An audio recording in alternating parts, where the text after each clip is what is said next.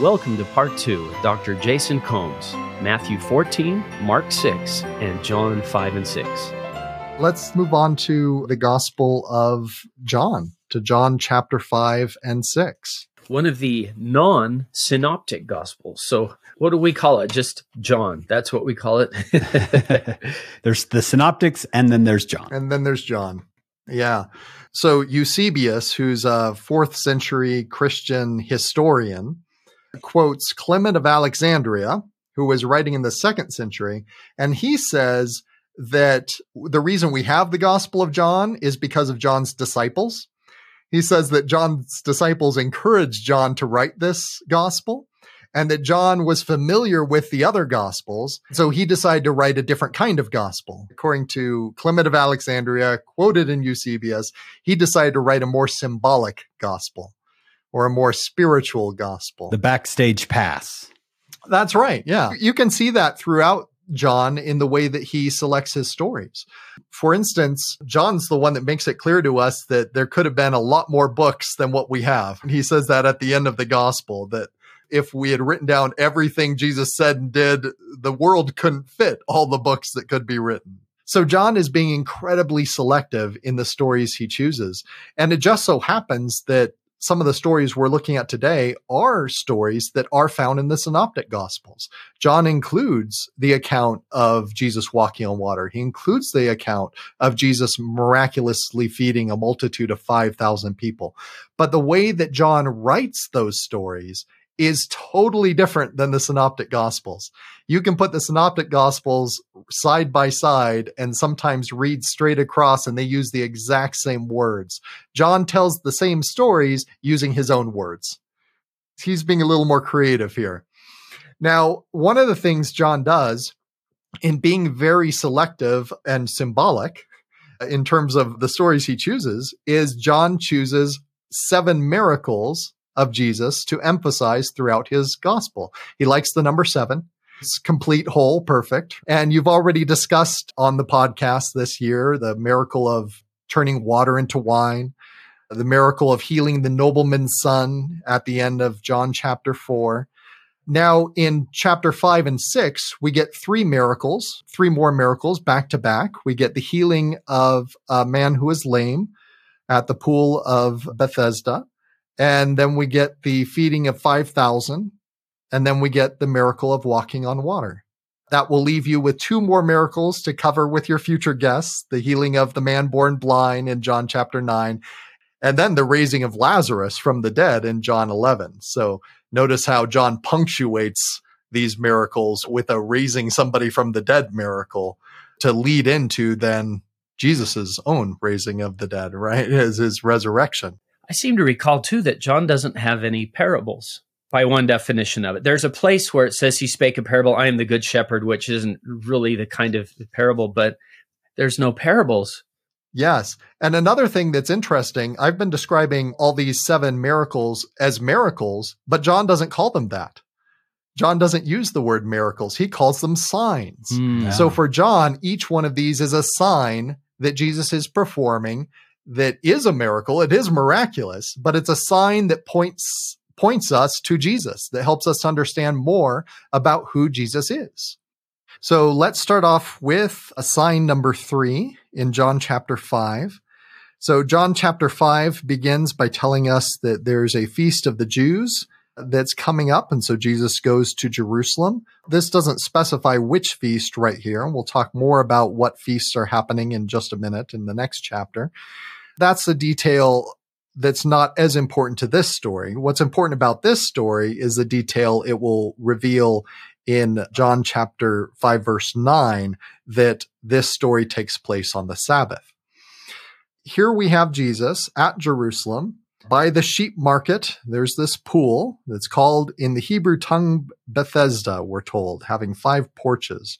Then it goes on in verse 3, and in these lay a great multitude of impotent folk, of blind, halt, withered, waiting for the moving of the water. So there's a bunch of people who are powerless, who are disabled, waiting for the moving of the water. Now, John 4 continues to describe why they're waiting for the moving of the water. John chapter 5, verse 4 says, "For an angel went down at a certain season into the pool and troubled the water. And whosoever then first after the troubling of the water stepped in was made whole of whatsoever disease he had." If you take a look in the New Testament Institute manual, it quotes Elder McConkie here. It's Right. quoting his Doctrinal New Testament commentary. Here's a quote from Elder McConkie. "Any notion that an angel came down and troubled the water so that the first person thereafter entering in them would be healed was pure superstition. Healing miracles are not wrought in any such matter." I think that Elder McConkie would be pleased to know that that whole verse does not show up in most of the earliest New Testament manuscripts. It's missing. It was added later. It's a tradition. It is. They see bubbles and think, I bet that's an angel, probably. Well, I can see why someone would put in the explanation, because if you didn't have it, you wouldn't know what the guy was saying when he says, "I have no man to put me in the water." You'd be like, why did he say that? What are you waiting for? So somebody probably well-meaning put it in. But it's nice to know that our Bible did not originally say that an angel was coming down and making the water into a fountain of youth or something like that. You don't see that in the gospel very often, right, Jason? You don't see come, first serve. I got one piece of sacrament bread up here. Right. This is the real way to be healed. It's get in line quickly. We just read about Jesus multiplying loaves and fishes to feed a multitude. He didn't just throw one loaf in the air and said, whoever grabs it gets it. Yeah. So there's the man who's waiting there, and we're told in verse 5, he has been struggling with his infirmity for quite a long time. He's been dealing with this for 38 years. Jesus sees him and approaches him, recognizing how long a time he is waited to be healed. And Jesus walks up to him and in verse 6 asks, "Wilt thou be made whole?" And the man reacts by saying, "Well, yeah, that's why I'm here. I'd love to be made whole. I can't make it into the pool fast enough. I need somebody to help get me into the pool." So he's expecting Jesus to respond by saying, "Oh, well, I'll help you out. I'll get you into the pool as soon as it's stirred. I'll get you in there fast enough so that you can be healed." But instead, in verse 8, Jesus says, "Rise, take up thy bed and walk."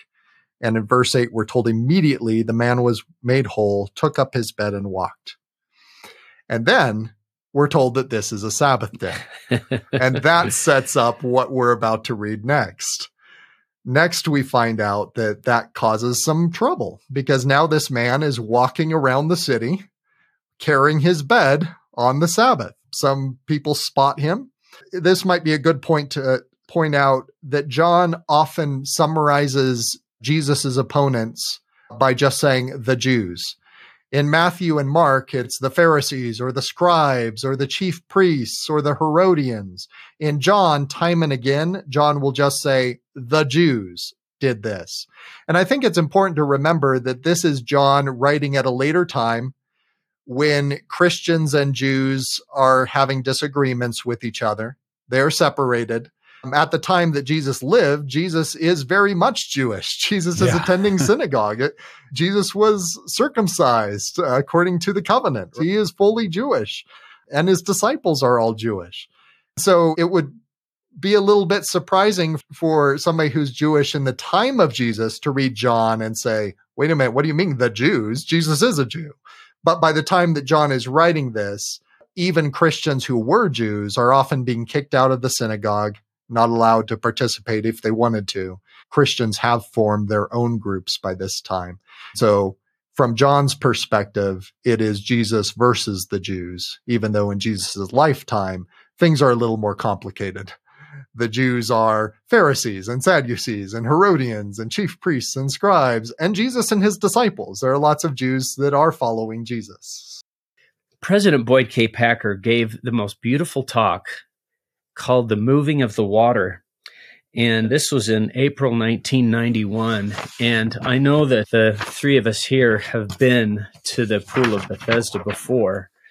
It's kind of like way low, isn't it? Because the place where you're standing is higher than the level where this would have taken place. But President Packer said, he quoted this story from John 5, and then he said, there has always been in all of humanity a sprinkling of those who are described in the scriptures as the blind, the halt, the lame, the deaf, the withered, the dumb, the impotent folk.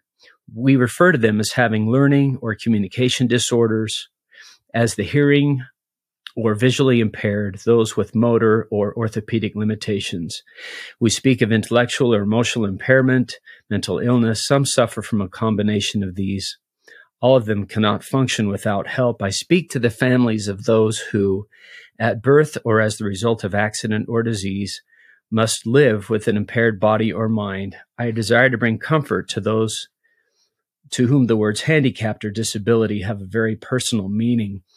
And then he goes on to teach doctrine of the resurrection, of never ridiculing or teasing. There's just a couple of paragraphs that I thought were so beautiful. You parents and you families whose lives must be reordered because of a handicapped one whose resources and time must be devoted to them. Give me a sec here. I have extended family I'm thinking about. Our special heroes, you are manifesting the works of God with every thought, every gesture of... Hang on, guys. Hank, tell me a joke. Let's see. You're doing great. Okay, hang on. Let me take a deep breath. You are manifesting the works of God with every thought, with every gesture of tenderness and care you extend to the loved one. Never mind the tears nor the hours of regret and discouragement. Never mind the times you feel you cannot stand another day of what is required. You are living the principles of the gospel of Jesus Christ in exceptional purity, and you perfect yourselves in the process. The day of healing will come. Bodies which are deformed and minds which are warped will be made perfect. In the meantime, we must look after those who wait by the pool of Bethesda. Isn't that beautiful? Yeah, it is beautiful. Because we know people who devote a lot of their lives to taking care of a loved one and who are waiting by the pool of Bethesda. I just thought that was a beautiful talk. And I think we all know some who do that. Thanks for sharing that. Yeah. Absolutely. Yeah. Jason, is this Jesus's first miracle in Jerusalem? Do we know? Because so often in our minds, we think all of this is happening in the same place, where a lot of his miracles are taking place up in Galilee, which is in the northern part of the country, and this is in the southern part of the country. Yeah, this is one of those details that's unique to the Gospel of John. In the other Gospels, they focus entirely on Jesus' mission in Galilee, and they leave the stories about what Jesus did in Jerusalem for the very end of their Gospels. Remember, the Bible dictionary entry we read at the beginning suggests that we don't really know the chronological order, and that each of the Gospels, because they're testimonies, are sharing their testimonies. They're not trying to get the chronology perfect. Although some may want to. Luke, at the beginning of his gospel, in the first 4 verses, he says that he is trying to give an ordered account of the things. So, and he talks about, he knows eyewitnesses. He's talking to eyewitnesses. So Luke may be presenting his gospel as the definitive chronology, but based on comparing all the gospels, it's really difficult to say. So in the Gospel of John, Jesus comes to Jerusalem a couple of times. But in the other Gospels, we only get Jesus in Jerusalem at the end of Matthew, Mark, and Luke. Yeah, coming for his final time. Coming for his final time. And I think they do that intentionally, to present that as Jesus's final time. So that when you see Jesus has prophesied in all 3 of the Gospels, he prophesies multiple times that he will go to Jerusalem and he'll have to suffer many things of the chief priests and others there, and that he will then die and be resurrected in Jerusalem. By the other Gospels saving Jerusalem for the end, it sets us up as readers of the Gospels to feel a little bit of anxiety as Jesus is approaching Jerusalem, because we know what's coming. Jesus has prophesied it multiple times. But John, he goes to Jerusalem. John, he goes to Jerusalem other times. Yeah. Oh, I should mention there is one account in Luke where Jesus goes to Jerusalem as a child. At the end of Luke 2, Jesus goes as a 12-year-old to a festival with his parents there and then goes back. But in terms of his ministry, it wasn't until I went to the Holy Land that I understood, wow, this is a long ways away from Galilee, where he's spending a lot of time, where his disciples are from, and then that trip down to Jerusalem. That was quite a trip. So, Jason, it's the Sabbath. It's kind of the dun, dun, dun moment. It is the Sabbath. He just mentions it right at the very end of the story. Oh, by the way. Right at the very end of the story, in verse 5-9, we get that. And then to make sure we don't forget that, it's repeated in the very next verse. In chapter 5, verse 10, the Jews therefore said unto him that was cured, it is the Sabbath. It is not lawful for thee to carry thy bed. And just in case you forget, by verse 16, we're reminded, and because he had done these things on the Sabbath. So we're reminded multiple times that all of these events are happening on the Sabbath.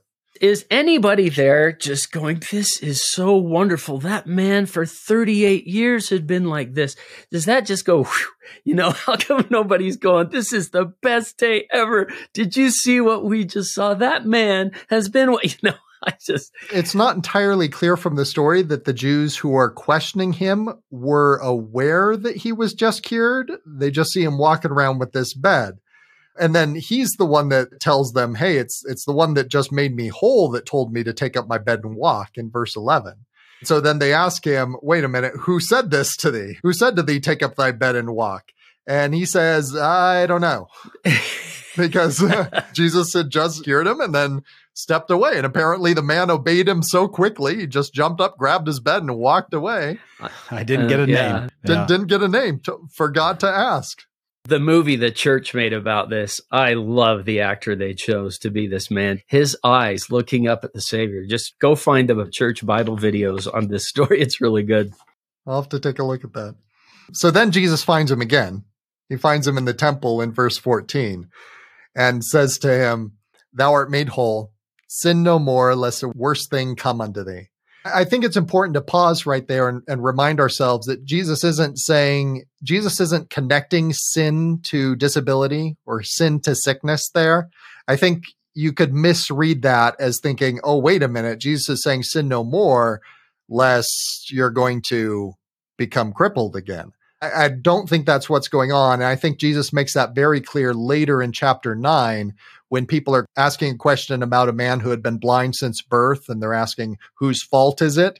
And Jesus answers and says, neither hath this man sinned nor his parents. Jesus is not suggesting that disability or sickness is in any way attached to sin. I think that's really important to point out so that we don't misread this verse. But Jesus has now identified himself to the man. So the man departs and tells the Jews that were asking before that it's Jesus. So in verse 16, we learn that the Jews start to persecute Jesus and even seek to slay him, it says, because he had done these things on the Sabbath. And Jesus answers them and doesn't deny it. But in fact, in some ways, as Jesus often does in the Gospel of John, doubles down on the very thing that is upsetting them. So Jesus says, the Father worketh hitherto, and I work. And then the Jews respond and it says they sought the more to kill him because he had not only broken the Sabbath, but he had said that God was his Father, making himself equal to God. Now, I think it's important to note there that the Jews are not upset that he said his Father works on the Sabbath. That doesn't seem to upset them. They're only upset that he makes himself equivalent to God and that he is working on the Sabbath. And I think the reason they're not so upset that he suggests God works on the Sabbath is because that was a common assumption held by lots of Jews in that time period. Even though the beginning of Genesis chapter 2 makes it clear that God rested on the Sabbath, a lot of Jews pointed out that that must have been a one-time thing for God, and that God must, in our day, work on the Sabbath. And their logic for that is just look around. Plants continue to grow on the Sabbath. Babies are born on the Sabbath.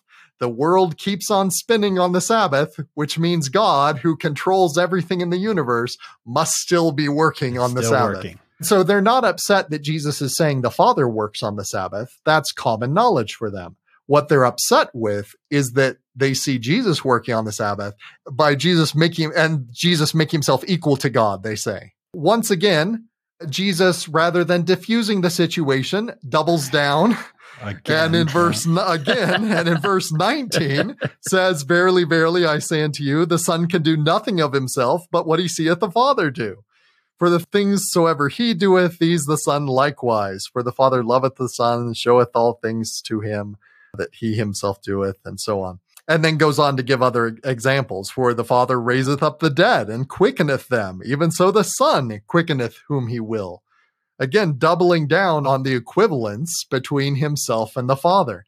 Now, it's interesting that Jesus went with this particular example, quickeneth, just fancy old King James English, meaning giving life. And that was one of the arguments they made for God working on the Sabbath. They said God works on the Sabbath because you can see plants are still growing, babies are still born. In other words, God is still giving life to the world on the Sabbath. But here Jesus is saying, I'm doing it too. God has given me, the Son, the power to quickeneth whom he will. Yeah. In fact, I have a note from Elder Talmage about this. The Savior's reply to their charges is not confined to the question of Sabbath observance. It stands as the most comprehensive sermon in Scripture on the vital subject of the relationship between the Eternal Father and his Son, Jesus Christ. So that's exactly what you're saying. That's in Jesus the Christ on page 208. But yeah, it's about, instead of, like you said, instead of diffusing the situation, he explained, yeah, this is how I'm like the Father. Yeah.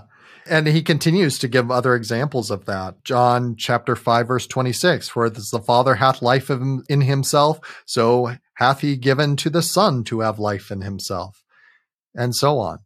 It seems like by around verse 30, verse 31, it seems like Jesus is anticipating that those listening to him are going to say, Jesus is sure talking a lot about himself.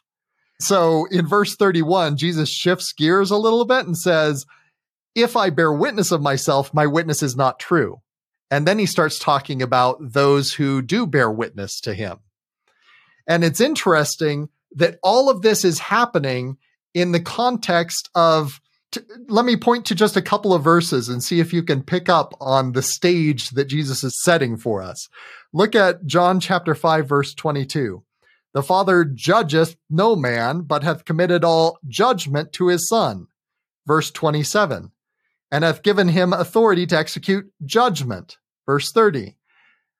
I judge, and my judgment is just. Now, moving into verse 31 and following. If I bear witness of myself, and then he's going to start identifying in verse 36, I have a greater witness. Back in verse 33, he bear witness. We move from Jesus mentioning judgment, judgment, judgment. Now we're talking about witnesses. And then by the time we get down to verse 45, there is one that accuseth you. He has transformed this whole discourse, this dialogue with the Jews, into a trial scene. Yeah. Where it's no longer Jesus who is being put on trial. They came to him and accused him of breaking the Sabbath. He has now turned the tables, and it's now them who are on trial. He is bringing witnesses in for himself. And in the end, it's Moses that accuses them. He knows how to control a conversation. Yeah, no kidding. I love it when, was it the end of Matthew? No man asked him any more questions. I said, you'll lose. Yep. You can't tangle with this guy. So let's take a look at some of these witnesses he calls for himself. He, first of all, acknowledges that if he bears witness of himself, his witness isn't true. So he's saying, don't just trust what I am saying. Don't trust my own witness of myself. There are other witnesses. Then he goes and mentions that they had sent to John and that John bears witness of the truth. But then he says, but I received not testimony from a man. So he says, you don't even have to trust John's testimony. In verse 36, he says that the Father has given him certain works, and that the works he does, those bear witness of him. So Jesus' works that he is performing, presumably these signs, as well as the teachings, these bear witness of him and of the Father. Then in verse 37, the Father himself hath sent me, hath borne witness of me. So the Father bears witness of him. Now, Jesus acknowledges in that verse that they haven't heard the voice of the Father. They need to be paying a little better attention, but that the Father does bear witness of him. Now, in verse 39, he suggests that the Scriptures bear witness of him. They testify of me. Yes. Now, this verse, we should talk a little about the way this is translated in the King James Version. It's translated a little bit different in other versions. It's not that the King James translators are wrong grammatically. To get kind of technical here, the Greek that lies behind this, the phrase we're talking about is the very beginning of chapter 5, verse 39. Search the scriptures. That's a command, the way they've translated it in the King James Version. Search the scriptures. And sometimes we've used it that way. We've used it as to encourage our youth. Look, the scriptures tell you need to search the scriptures, right? Now, the Institute manual helpfully corrects this, but it doesn't really explain why, because there's really not a whole lot of room in the Institute manual to give technical Greek explanations. But here's the technical explanation. In the Greek, the second person plural, present active indicative form of the verb looks exactly the same as the second person plural, present active imperative. In other words, if you don't have any other context to go on, if you were to see this Greek verb, it could be translated either as the command, search the scriptures, or as a present verb saying, you all are searching the scriptures. And actually, based on the context, I think that second translation fits the context a little better. It seems to me what Jesus is telling them is that they are searching the scriptures because they think that in those scriptures, they have eternal life. Jesus then goes on to point out that the scriptures testify of Jesus. It's in Jesus that they have eternal life, not in the book. The book just points to Jesus. So don't think that you are getting eternal life out of the book. The point of the book is to point to Jesus. Yeah. It looks like almost every other translation. It starts out, you search the scriptures because you think you have eternal life in there, but they testify of me and you're not willing to come to me, which is a different meaning. That's right. This one is, you pore over the scriptures because you preserve that by them you possess eternal life. Can I quote Dr. Andrew Skinner that we've had on the program before? He said, Jesus is actually being a bit reproving here. He's saying, in essence, you study the scriptures because you think that activity brings eternal life. But the scriptures testify of me and I give eternal life. The Jewish sages of Jesus' day believed that the act of studying the Torah brought eternal life, but Jesus pointedly taught that the scriptures do not bring salvation. Sacred writ was given to testify of him, and he, God, was the vehicle of salvation. That's in his books, Prophets, Priests, and Kings, page 2. That's great. But I have really enjoyed that because I have thought that we have misquoted that for years. Search the scriptures, for in them you think, no, it's you think you have eternal life in the scriptures. You don't. You have eternal life in me, and the scriptures testify of me. So that part's true.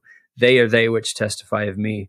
But you're not willing to come to me. And I love what you've done here, Jason, is listing the witnesses. So I've got my margin. Okay, John was a witness. My works, my signs and teachings are a witness. The Father is a witness, and the scriptures testify of me. Yeah, we have one more witness. And one more coming. In John chapter 5, verse 46, Jesus said, "For had ye believed Moses, ye would have believed me, for he wrote of me." So in the verse right before that, that's where Jesus said, "There is one that accuseth you, even Moses in whom ye trust." Wow.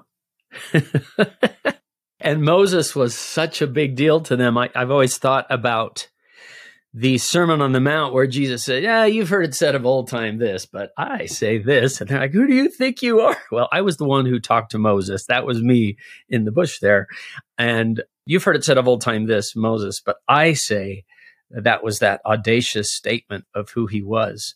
Okay, here's my question, Jason. For he wrote of me, implicit or more symbolically? Because I know the Book of Mormon says that didn't Moses raise a brazen serpent and then testify that that's the Son of God? And I'm like, well, that's not in Numbers, but it's in the Book of Mormon that it was that explicit. This is the Son of God, but you don't see it in the Old Testament. So when he says he wrote of me, more implied? I would take it as implied. And what I'm thinking of is In the Gospel of Luke, after Jesus has been resurrected and he meets those two disciples on the road to Emmaus, that's another one of those examples of the disciples still not understanding who Jesus is. Even after his death, when Jesus meets with them and they don't recognize that it's Jesus resurrected, walking with them, they start to tell him of what has happened and of how Jesus died. And it's interesting that they say, we thought he was the Messiah. The implication seems to be, yeah, we thought he was the Messiah, but then he died. And it's interesting that the very next thing Jesus does is it says he opens the scriptures unto them. And so it takes Jesus after his resurrection, helping his disciples to learn to read the scriptures, that then they begin to see Jesus in the scriptures. Isn't it? Ought not Christ to have died? Doesn't he say it that way? Wait, to have suffered these things. How did you miss this? Yeah. Talking about Moses in 546 there sets us up nicely for the context of chapter 6. Oh, yeah. Here comes the manna thing. Yeah. That's right. John tells us in chapter 6, verse 4, that it's near time for the Passover. And so the events of the Passover provide us the context for understanding the events that happen in John chapter 6. Now, of course, Passover commemorates the events of the Exodus. So it's all about how Israel was redeemed from slavery in Egypt and redeemed by the Lord through Moses, leading them out of Egypt. And then, of course, as part of that, they cross the Red Sea on dry ground. And then they wander in the wilderness for 40 years, at times surviving off of just the Lord providing manna or quail in one instance, bread miraculously provided from heaven. So Passover commemorated all of this. And if you look at a summary of what you find in John chapter 6, we see events that parallel all of those things I just described at Passover. The miraculous feeding of the multitude, the miraculous feeding of 5,000 parallels Israel being miraculously fed by manna in the wilderness. And then, of course, by John chapter 6, verse 22 and following, Jesus goes into a discourse on bread from heaven. And that discourse involves discussion about, like, one of the responses they give to him in 631 is, our fathers did eat manna in the desert, as it is written, he gave them bread from heaven to eat. And then Jesus quotes that back to them in verse 49, your fathers did eat manna in the wilderness. So the context is thinking about Passover, is thinking about wandering in the wilderness. I skipped right over the event before the bread from heaven discourse. In between the miraculous feeding of the multitude and the bread from heaven discourse, we get Jesus walking on water. You think Moses parting the Red Sea is miraculous. Jesus doesn't even need to part the sea. He just walks right over the top of it. We get all of these events, all of these signs. Remember these, we're coming back to some of our signs here now. We get the sign of Jesus miraculously feeding the multitude and the sign of Jesus walking on water, pointing to Jesus as a new Moses and as more than Moses, because he's doing something more than Moses had done. Moses announced that food would be provided for Israel, but it was God from heaven that provided that food. It was God that provided, it was manna from heaven, bread from heaven. I love how Jesus says that there, because they're like, our fathers did eat manna in the desert. He gave them bread from heaven to eat. Talking about Moses and Jesus in verse 32. Moses gave you not the bread. That was my father who gave you the bread. That's right. So because we've already spent so much time on the multiplication of the loaves and fishes and on walking on water, I think we can skip over those two stories in John and get into Jesus' teachings here. But I do want to point out one detail that John adds that is very different from what is in Matthew and Mark. This is right at the end of the miracle of multiplying the loaves and fishes in verse 16 and 15 of John chapter 6. The people, having experienced this miracle of the multiplication of the loaves and fishes, recognize that Jesus is a prophet. And then verse 15 tells us that Jesus perceives that they are going to come and take him by force to make him king. So it's at that point that Jesus departs into a mountain by himself alone. Now, I think that detail is really important in the context of the Gospel of John because it sets us up for a heartbreak. At this point, there's a multitude of 5,000 people who are ready to make Jesus king. And by the end of John 6, by the time we get to John chapter 6, verse 66, we learn that from that time, many of his disciples went back and walked no more with him. What we are going to witness as we continue in this chapter is the tragic loss of all of these disciples, these people who are ready to make Jesus king. But it seems like they're ready to make Jesus king when they think that he is something different than what he is. And he's about to teach them who he actually is. He's not going to be a Moses-like king. Some Jewish traditions in the time did describe Moses as being like a king. He's not going to be a David-like king. He's going to be a different kind of king. A king not of this world, as he will explain later in the Gospel of John. Let's take a look at what Jesus teaches them that causes many of them to turn away. So moving into the bread from heaven discourse that begins in John chapter 6, verse 22. In John 6:26, Jesus answers them and says, "Verily, verily, I say unto you, ye seek me, not because ye saw the miracles, but because ye did eat the loaves and were filled." So according to Jesus here, they're not seeking him because of what he did was miraculous, but because they got a free meal out of it. So Jesus has identified that and says that's a problem, and he's going to teach them a little more about that now. Now, before we leave this verse, I think it's worth pointing out that in this King James Version translation, it says, "because ye saw the miracles." It's actually not the best translation. The Greek word behind that is semia, which means signs. We talked about this a little bit earlier. And John doesn't talk about Jesus performing miracles, even though what Jesus does is quite miraculous. John always calls them signs. His point is that these miraculous actions Jesus is performing point us to Jesus, point us to who Jesus is. And that's exactly what Jesus' critique is here, that they saw the sign, and instead of recognizing that it was about Jesus and that they need to understand who he is, they were excited about the free meal and they want more. I quote Philippians 3:19 to my boys all the time. Your God is your belly. Paul says. I think that is true of all teenagers. Yes. The way to a man's heart is through his stomach. Yeah. We keep Costco in business. Yes. So then Jesus goes on to teach them that they need to not labor for the kind of food, the kind of meat that perishes, but for meat that endureth to everlasting life, which the Son of Man shall give you. And so now Jesus is going to start to teach them what this food is that gives everlasting life and help them to understand ultimately that it is him. Skipping ahead to John 6:30. Notice here the King James Version does translate as sign. Here it's them asking Jesus, "What sign showest thou then that we may see and believe thee? What dost thou work? Our fathers did eat manna in the desert, as it is written, he gave them bread from heaven to eat." Notice how they're putting it in the form of a question, but they're trying to get Jesus to perform the miracle. Yeah. They're just asking him to perform again. They're still after the free meal. Trying to use the scriptures to trick him. Exactly. Jesus had just shown them a version of this miracle, a version of the fathers eating manna in the desert. It's not that they didn't see that. They saw it, and they're trying to get Jesus to do it again. So Jesus then responds to them and says, "Yeah, you're right. Moses is not the one that gave you that bread from heaven, though.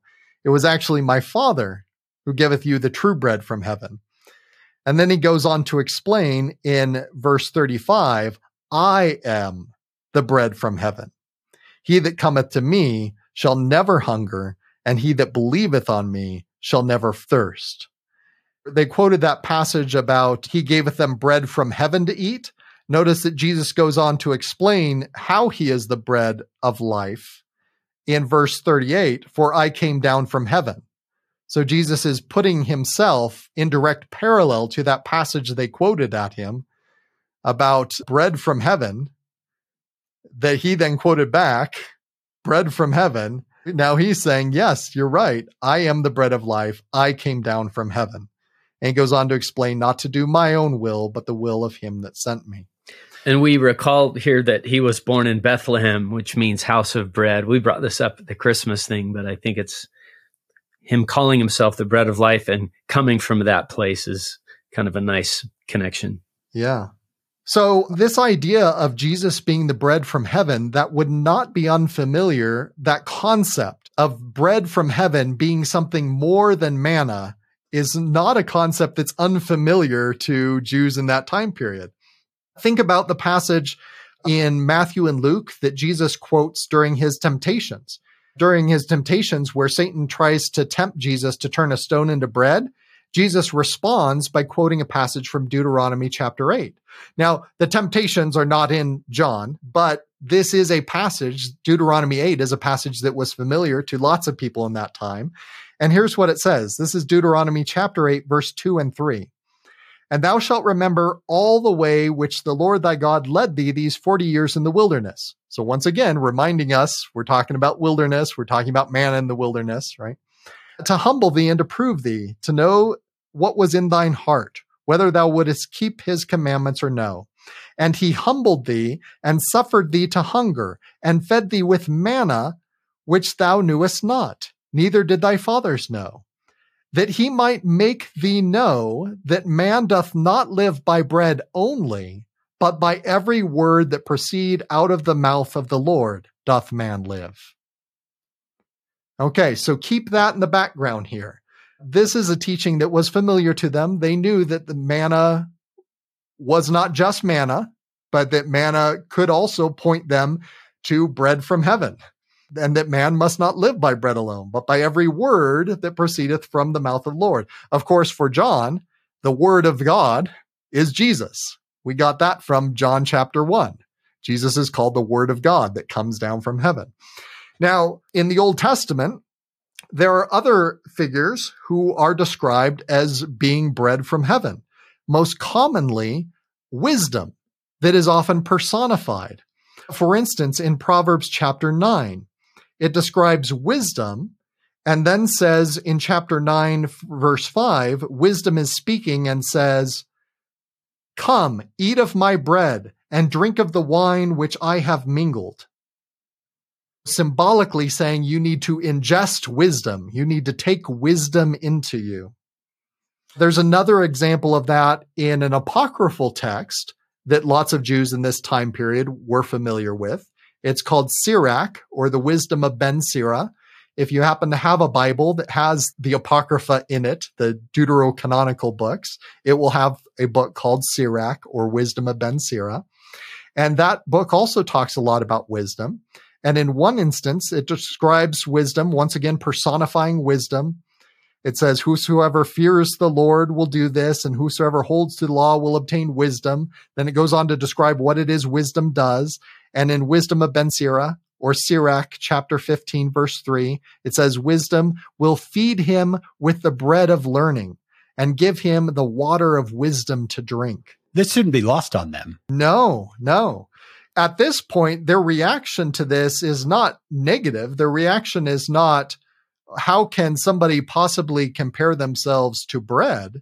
They're still on the same page. They murmur in John chapter 6, verse 41, because he said, "I am the bread which came down from heaven."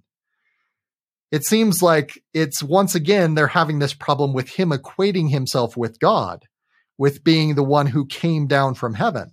And it's here in John, this is the context in verse 42, where the people say, "Now, wait a minute. Isn't this the son of Joseph, whose father and mother we know?" What does he mean? Yeah. How is he saying he's come down from heaven? We know his mom and dad. What's he talking about? He's come down from heaven. Well, Jesus has been trying to explain to him who his father is, and they still haven't quite got that point, that his father is Heavenly Father. So Jesus then continues in verse 43, says, "Murmur not among yourselves. No man can come to me except the Father." He's trying to clarify for them, my Father's not Joseph. "Except the Father which hath sent me draw him, and I will raise him up at the last day." Now, Joseph Smith provides a little bit more here, where he adds to the words of the Gospel of John some words that are quite similar to things that Jesus says elsewhere in the Gospel of John. So here, the Joseph Smith translation of verse 44 is, "No man can come unto me except he doeth the will of my Father who hath sent me." And that's something that John makes quite clear elsewhere. Joseph Smith goes on and says, And this is the will of him who hath sent me, that ye receive the Son, for the Father beareth record of him. It's going back to that idea that we saw in the previous chapter of the witnesses, or in the previous verses of the witnesses of Jesus. The Father beareth record of him, and he who receiveth the testimony and doeth the will of him who sent me, I will raise up at the resurrection of the just. So that sort of is a nice summary of a lot of Jesus's teachings here from this sermon and some of the other sermons as well. Okay, so now things get more complicated, and we're going to see one more instance where Jesus, rather than diffusing the situation that's causing the murmuring, once again will double down on it. Makes it a little harder. Yeah. Makes things a little bit harder. So in verse 48, Jesus once again reiterates, I am the bread of life. And now he explains what he means by that. Your fathers did eat manna in the wilderness and are dead. That wasn't the bread of life. That was a kind of miraculously provided bread. It was a kind of bread from heaven. But if anything, it was a sign that pointed to Jesus, who is the bread of life. So it continues here in verse 50. This bread which cometh down from heaven, a man may eat thereof and not die. I am the living bread which came down from heaven. If any man eat of this bread, he shall live forever. And the bread that I will give is my flesh, which I will give for the life of the world. Yeah, he just made it a little harder. Yeah. Things are starting to sound a little bit weird here. So bread of life is fine. They could understand that. They could say, okay, Jesus is speaking metaphorically here. He's saying he's providing wisdom for them. But now it just took a weird turn, because now he's saying this bread is literally his flesh. Is that what he's saying? Now, remember, in its chronological context here, Jesus has not introduced the sacrament. I think we often come to this with that lens already and say, oh, yeah, okay, so now Jesus is switching gears. He's helping us to understand the sacrament, which other Christians call the Eucharist or communion. And I think we can have a really important discussion here about what this teaches us about the sacrament. So I do want to have that discussion in a minute. But before we get to that discussion, I think it's worth staying in the literary context here and remembering Jesus has not provided them any teachings about the sacrament yet. So when he's saying, I am the bread of life, you have to eat my flesh, that is sounding very strange.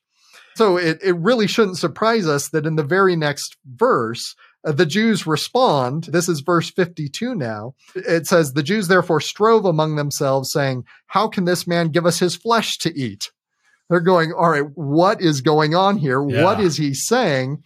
That just took a weird turn. Yeah. Once again, Jesus is not going to diffuse the situation. Yeah. He's going to double down. And in the next verse, Jesus says to them, verily, verily, I say unto you, except ye eat the flesh of the Son of Man and drink his blood, ye have no life in you. Okay. Yeah. Now things just got complicated. Jesus just doubled down on everything they were struggling with. Yeah. Now, Genesis chapter 9, verse 4. After the flood is ended. The ark has landed. They get off the ark. God makes a covenant with Noah. And God promises Noah he's never going to flood the earth again.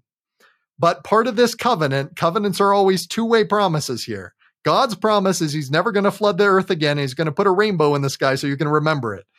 But human beings, all the descendants of Noah, need to promise some other things. And one of those promises is in chapter 9, verse 4, where it says, but flesh with the life thereof, which is the blood thereof, ye shall not eat. This is a command that Jews understood to be universal. This was not just for Jews. They didn't think anybody should be eating blood because blood is symbolic of life. And now here Jesus is saying, if you want life, if you want everlasting life, you need to not only eat the flesh of the Son of Man, but drink his blood. This just got really complicated for them. Yeah. If he wanted to make it easier to understand, he definitely didn't. Yeah. So, I mean, skipping ahead to verse 60, it's totally understandable why with this teaching, they respond, it's a hard saying. Who can hear it? And then by verse 66, we get that verse that says, from that time, many of the disciples went back and walked no more with him. Well, now we have the advantage of hearing it in a slightly different way. For us today, and for all Christian readers of the Gospel of John, whether it's in ancient times or today, we read this through the lens of the sacrament. We read this as Jesus helping people to understand what the Eucharist, what the communion, what we call the sacrament, what that really means. And I think putting on that lens can really help us to get some insights about the meaning of the sacrament and really appreciate why we do this every single week. So let's continue reading what Jesus teaches about here. John chapter 6, verse 54. Whoso eateth my flesh and drinketh my blood, he reiterates it again, hath eternal life, and I will raise him up at the last day. Okay, Jesus, how? How does this work? Why are we doing this? Verse 55, for my flesh is meat indeed, and my blood is drink indeed. And he that eateth my flesh and drinketh my blood dwelleth in me, and I in him, as the living Father hath sent me, and I live by the Father, so he that eateth me, even he shall live by me. He is describing the sacrament as us symbolically taking Jesus's body and blood, symbolically taking Jesus's whole person into ourselves. Early Christians understood this in lots of different ways that I think adds some extra meaning. A Christian named Tertullian, writing at the end of the 2nd century, early 3rd century, somebody who I talk about quite a bit in that book, Ancient Christians, that we spoke of at the beginning. Tertullian describes it like this: our flesh feeds on the body and blood of Christ, that our soul may likewise be filled with God. Some other ancient Christians understood the sacrament to function like an antidote, like a serum or antidote to the death caused by eating the tree of the knowledge of good and evil. So a tree of knowledge of good and evil, that causes death. From eating it, you're taking death into yourself, even though it also brought knowledge of good and evil. And so now we need the tree of life and the fruit of the tree of life, which in this case is Jesus, the bread of life. We ingest that. We take life into ourselves, which cures us of the death that we partook of by entering into this world. See it as an antidote. That's interesting. Yeah, Gregory of Nyssa. Some of our fellow Christians who also firmly believe in the importance of the sacrament, but see things a little bit differently from us. I'm thinking of Roman Catholics. In the medieval period, they started to describe the way the sacrament works using the word transubstantiation. They believe that as the priest pronounced the word of blessing over the bread and wine, that it is transformed literally into the body and blood of Christ. Not in form, like you look at it and still looks like bread and wine, but you are literally ingesting Jesus, and that is life that you are taking into yourselves. I think oftentimes in church, we talk about it more in symbolic terms. At the same time, I don't think we would go so far as some of our Protestant brothers and sisters would go to say it is purely symbolic, because we absolutely believe in the power of the priesthood.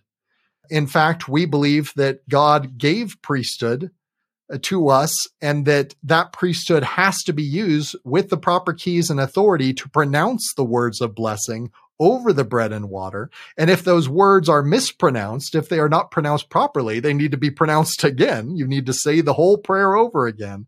So we absolutely believe that priesthood power is involved, and that the sacrament is therefore not only symbolic, it is powerful and effectual because priesthood power is involved. That it does something for us. I don't think we would go so far as the Catholics to say that the water and the bread is transformed into something else, that it is literally transformed into the flesh and blood of Jesus. But we would say that power and authority of God has to be present in order for the sacrament to be functional. So it's more than just a symbol. Symbolism is absolutely involved, but it's more than a symbol, because power and authority needs to be there as part of our renewing our covenants and taking the name of Christ upon us again every week. I really like this symbolism of literally taking Jesus into ourselves. of taking into ourselves that which gives us life, becoming one with him as he is one with the Father. He's already hinting at that sort of language here, even though we won't get that precise language till a little bit later in John. But he's hinting at it here, that the Father has given him life, he lives by the Father, and that as we eat him, now we live by him. I think it's just a really, really beautiful way of thinking about it. Sister Ardith Cap, I don't know if you guys remember, she was in the General Young Women's President years ago, and she told a story about traveling around the churches they do and staying in a home, and little 8-year-old Brent was like, "Have you ever met the prophet?" And she said, "Yes." And he said, "Boy, I'd like to meet the prophet." And she said, "Shake my hand." Now you can say you've shaken hands with someone who's shaken hands with the prophet. And he said, "I'll never wash my hand." And Sister Cap thought, okay, that could be a problem. So she said, "Why don't you wash your hands? But just remember in here." And he said, "Well, I'm going to wash my hands, but I'm going to save the water." So he went in the other room. When he came back in, he had a bag of water. And they were like, "Oh, that's a nice way to remember." He scurried off again. And the next time he came back, Sister Cap said he had water on his shirt, water on his T-shirt. And they said, "What happened?" And he proudly announced, "I drank the water." Sister Cap made it beautiful. She said, "I told him that he could just remember, and hear, but he wanted so much to remember this experience that he took the water and he put it inside." And she kind of made a comparison to the sacrament with that. I think it was Elder Bruce C. Hafen that we've had on the program who said when we take the sacrament, we kind of assimilate the atonement into ourselves. We take the water and the bread inside. So anyway, I just thought that was a cute story. I think there's a tendency in modern culture to spiritualize things, to dismiss the importance of the material. And yet we are material beings. I think it's really important that we have these moments in our religious life where we connect with God through material actions, whether that's being immersed in water, whether that's eating some food, whether that's going through the process of the endowment in the temple. All of those are very tangible physical actions that help us as material physical beings to make a connection between ourselves and the divine, to connect with something beyond ourselves. When I think about, and I guess we'll talk more about this when we get to the Last Supper, but that the Lord would have us perform this simple thing each week, as you said. Yeah. We don't just say something, we take something and put it inside. I think it's so interesting. The things the Lord has us repeat fascinate me, and that's one of them. And I remember the day, I think it was something that Stephen Covey said, but I kind of equated the bread and the water of the sacrament with Moses 139. Because of the bread, because of Jesus's body, we'll live forever, we'll be resurrected. But because of the blood, the atonement, we can not only live forever, but have eternal life, which is a quality of life, not just a duration of life. Next to verse 51, I noticed this in here. 51, take the bread, live forever. That's immortality. Verse 54, drink the blood, eternal life. And he uses those different phrases just the same way Moses 139 does. Very nice. To continue on with the story then, the disciples cannot deal with what Jesus is teaching. We need to take off our sacrament lenses and remember these disciples are hearing this teaching for the first time in the context of John, and it is strange to them and foreign to them. It seems to them to go against that covenant that the Lord made with Noah back in Genesis 9. So it shouldn't surprise us that we get this passage that describes them saying this is a hard saying in verse 60, who can hear it? And then just a few verses later, learning that at this time in verse 66, that many of the disciples went back and walked no more with him. And that leads us into the conclusion of Mark chapter 6, where Jesus then turns to the 12 and says, will ye also go away?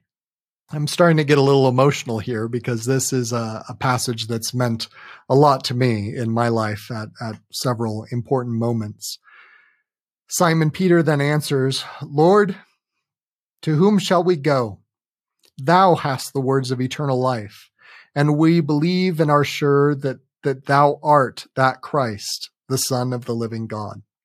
It's a powerful passage for me. It's one that came to me at a time I wasn't expecting it. It's not something I had been studying at the time. It's something that I'm sure that I first learned in early morning seminary. I attended a couple of years of early morning seminary as I was working on joining the church. And the first time this passage really impacted me was on my mission. I was called to serve in Colombia, or actually I was called to serve in Venezuela. Then I couldn't get my visa. So then I was recalled to serve in the Colombia-Bogota North mission. That meant that I had to spend a little extra time in the missionary training center. And because of that, a lot of us were really struggling. It's a challenge for any young woman or young man who serves a mission and who hasn't been away from home much before to suddenly be away from home and to be in a very taxing, very difficult situation where you are spending all day, every day, fully immersed in scriptures and learning a language sometimes, in learning missionary discussions, in practicing teaching people. It's an intense experience. And I remember a time where my entire missionary district were feeling lost and where a lot of us were wondering, maybe we should just give up. Maybe we should just go home. So let me share one more instance where this passage really impacted me. It was not easy for me to get into a PhD program, at least not into the one that I really wanted to be in. One of the challenges for me was applying to these PhD programs. To get somebody to really pay attention to your application, you have to do really well on the GRE, on the graduate record exam. If you're applying to medical school or to a law program, there are different sorts of standardized tests like these. And for me, it was incredibly challenging. It was actually after completing my first master's degree that I learned that I have attention deficit disorder, and that was probably the reason why time and time again I would take the standardized test and could not get the grade up high enough that I could get into a PhD program. So after laboring literally for years to get that grade up high enough that I could get into a PhD program, I found myself, I can still picture the place. I was in this park in New Haven, Connecticut. We lived in New Haven while I was attending Columbia. So by now I was working on my second master's program that didn't require a high GRE score to get into. And I remember being in this park alone. I went there just to have some time to myself and reflect. And I remember actually feeling angry with God. I felt that God had called me to study what I was studying. And that alone was a difficult decision. It was incredibly difficult to decide not to pursue a 2-year psychology master's degree and instead go into a 2 to 3 year master's program at Yale and then another year at Columbia. And then there was a year in between where I was doing other things, all the time just trying to make ends meet as I had a young family. And so I feel like God had called me to do these things. And I was feeling like, why, Lord, have you called me to do this? And yet time and again, I'm failing and I'm not feeling like you're helping me. And I started not only to get mad at God, but to feel like maybe this is all just in my mind. Maybe I'm making this up. Maybe it was just my own wish to do this. And maybe even there is no God. It was at that point that this passage came to me one more time. I felt, the blessings I've received from the gospel, I know that there is a God. And I am confident that God has inspired me and guided me in my life and called me to do these things. And I felt once again to say, Lord, to whom should I go? Where else could I turn? Thou hast the words of eternal life, and I believe that thou art the Christ. Of course, there is a happy ending to that story. It turns out that year I did get into multiple PhD programs and was able to select the one that I was most excited about. There is a happy ending to that story, but oftentimes in my life, I found that God allows me to get up just to that point where I can't see any other possibility, where I can't see how things are going to turn or where things are going to end up. And then he steps in and provides the answer for me. I'm grateful for this passage that has meant so much to me at those moments in my life. Thank you, Jason, for sharing that. And thank you for spending your time with us today. I've learned so much. I can't believe how much I've been missing as I pass by some verses and don't know what I'm missing. So thank you for pointing those out. And thank you for being here. We're just grateful for you. Thank you. This was great. We want to thank Dr. Jason Combs for his time and his expertise today. We want to thank our executive producer, Shannon Sorensen, our sponsors, David and Verla Sorensen, and of course, we always remember our founder, the late Steve Sorensen. And we hope all of you will join us next week. We have more coming up in the New Testament on Follow Him. Today's transcripts, show notes, and additional references are available on our website, followhim.co, followhim.co. And you can watch the podcast on YouTube with additional videos on Facebook and Instagram. All of this is absolutely free, so be sure to share with your family and friends. To reach those who are searching for help with their Come Follow Me study, please subscribe, rate, review, or comment on the podcast, which makes the podcast easier to find. Thank you. We have an amazing production crew we want you to know about. David Perry, Lisa Spice, Jamie Nielsen, Will Stoughton, Crystal Roberts, and Biel Kuadra. Thank you to our amazing production team.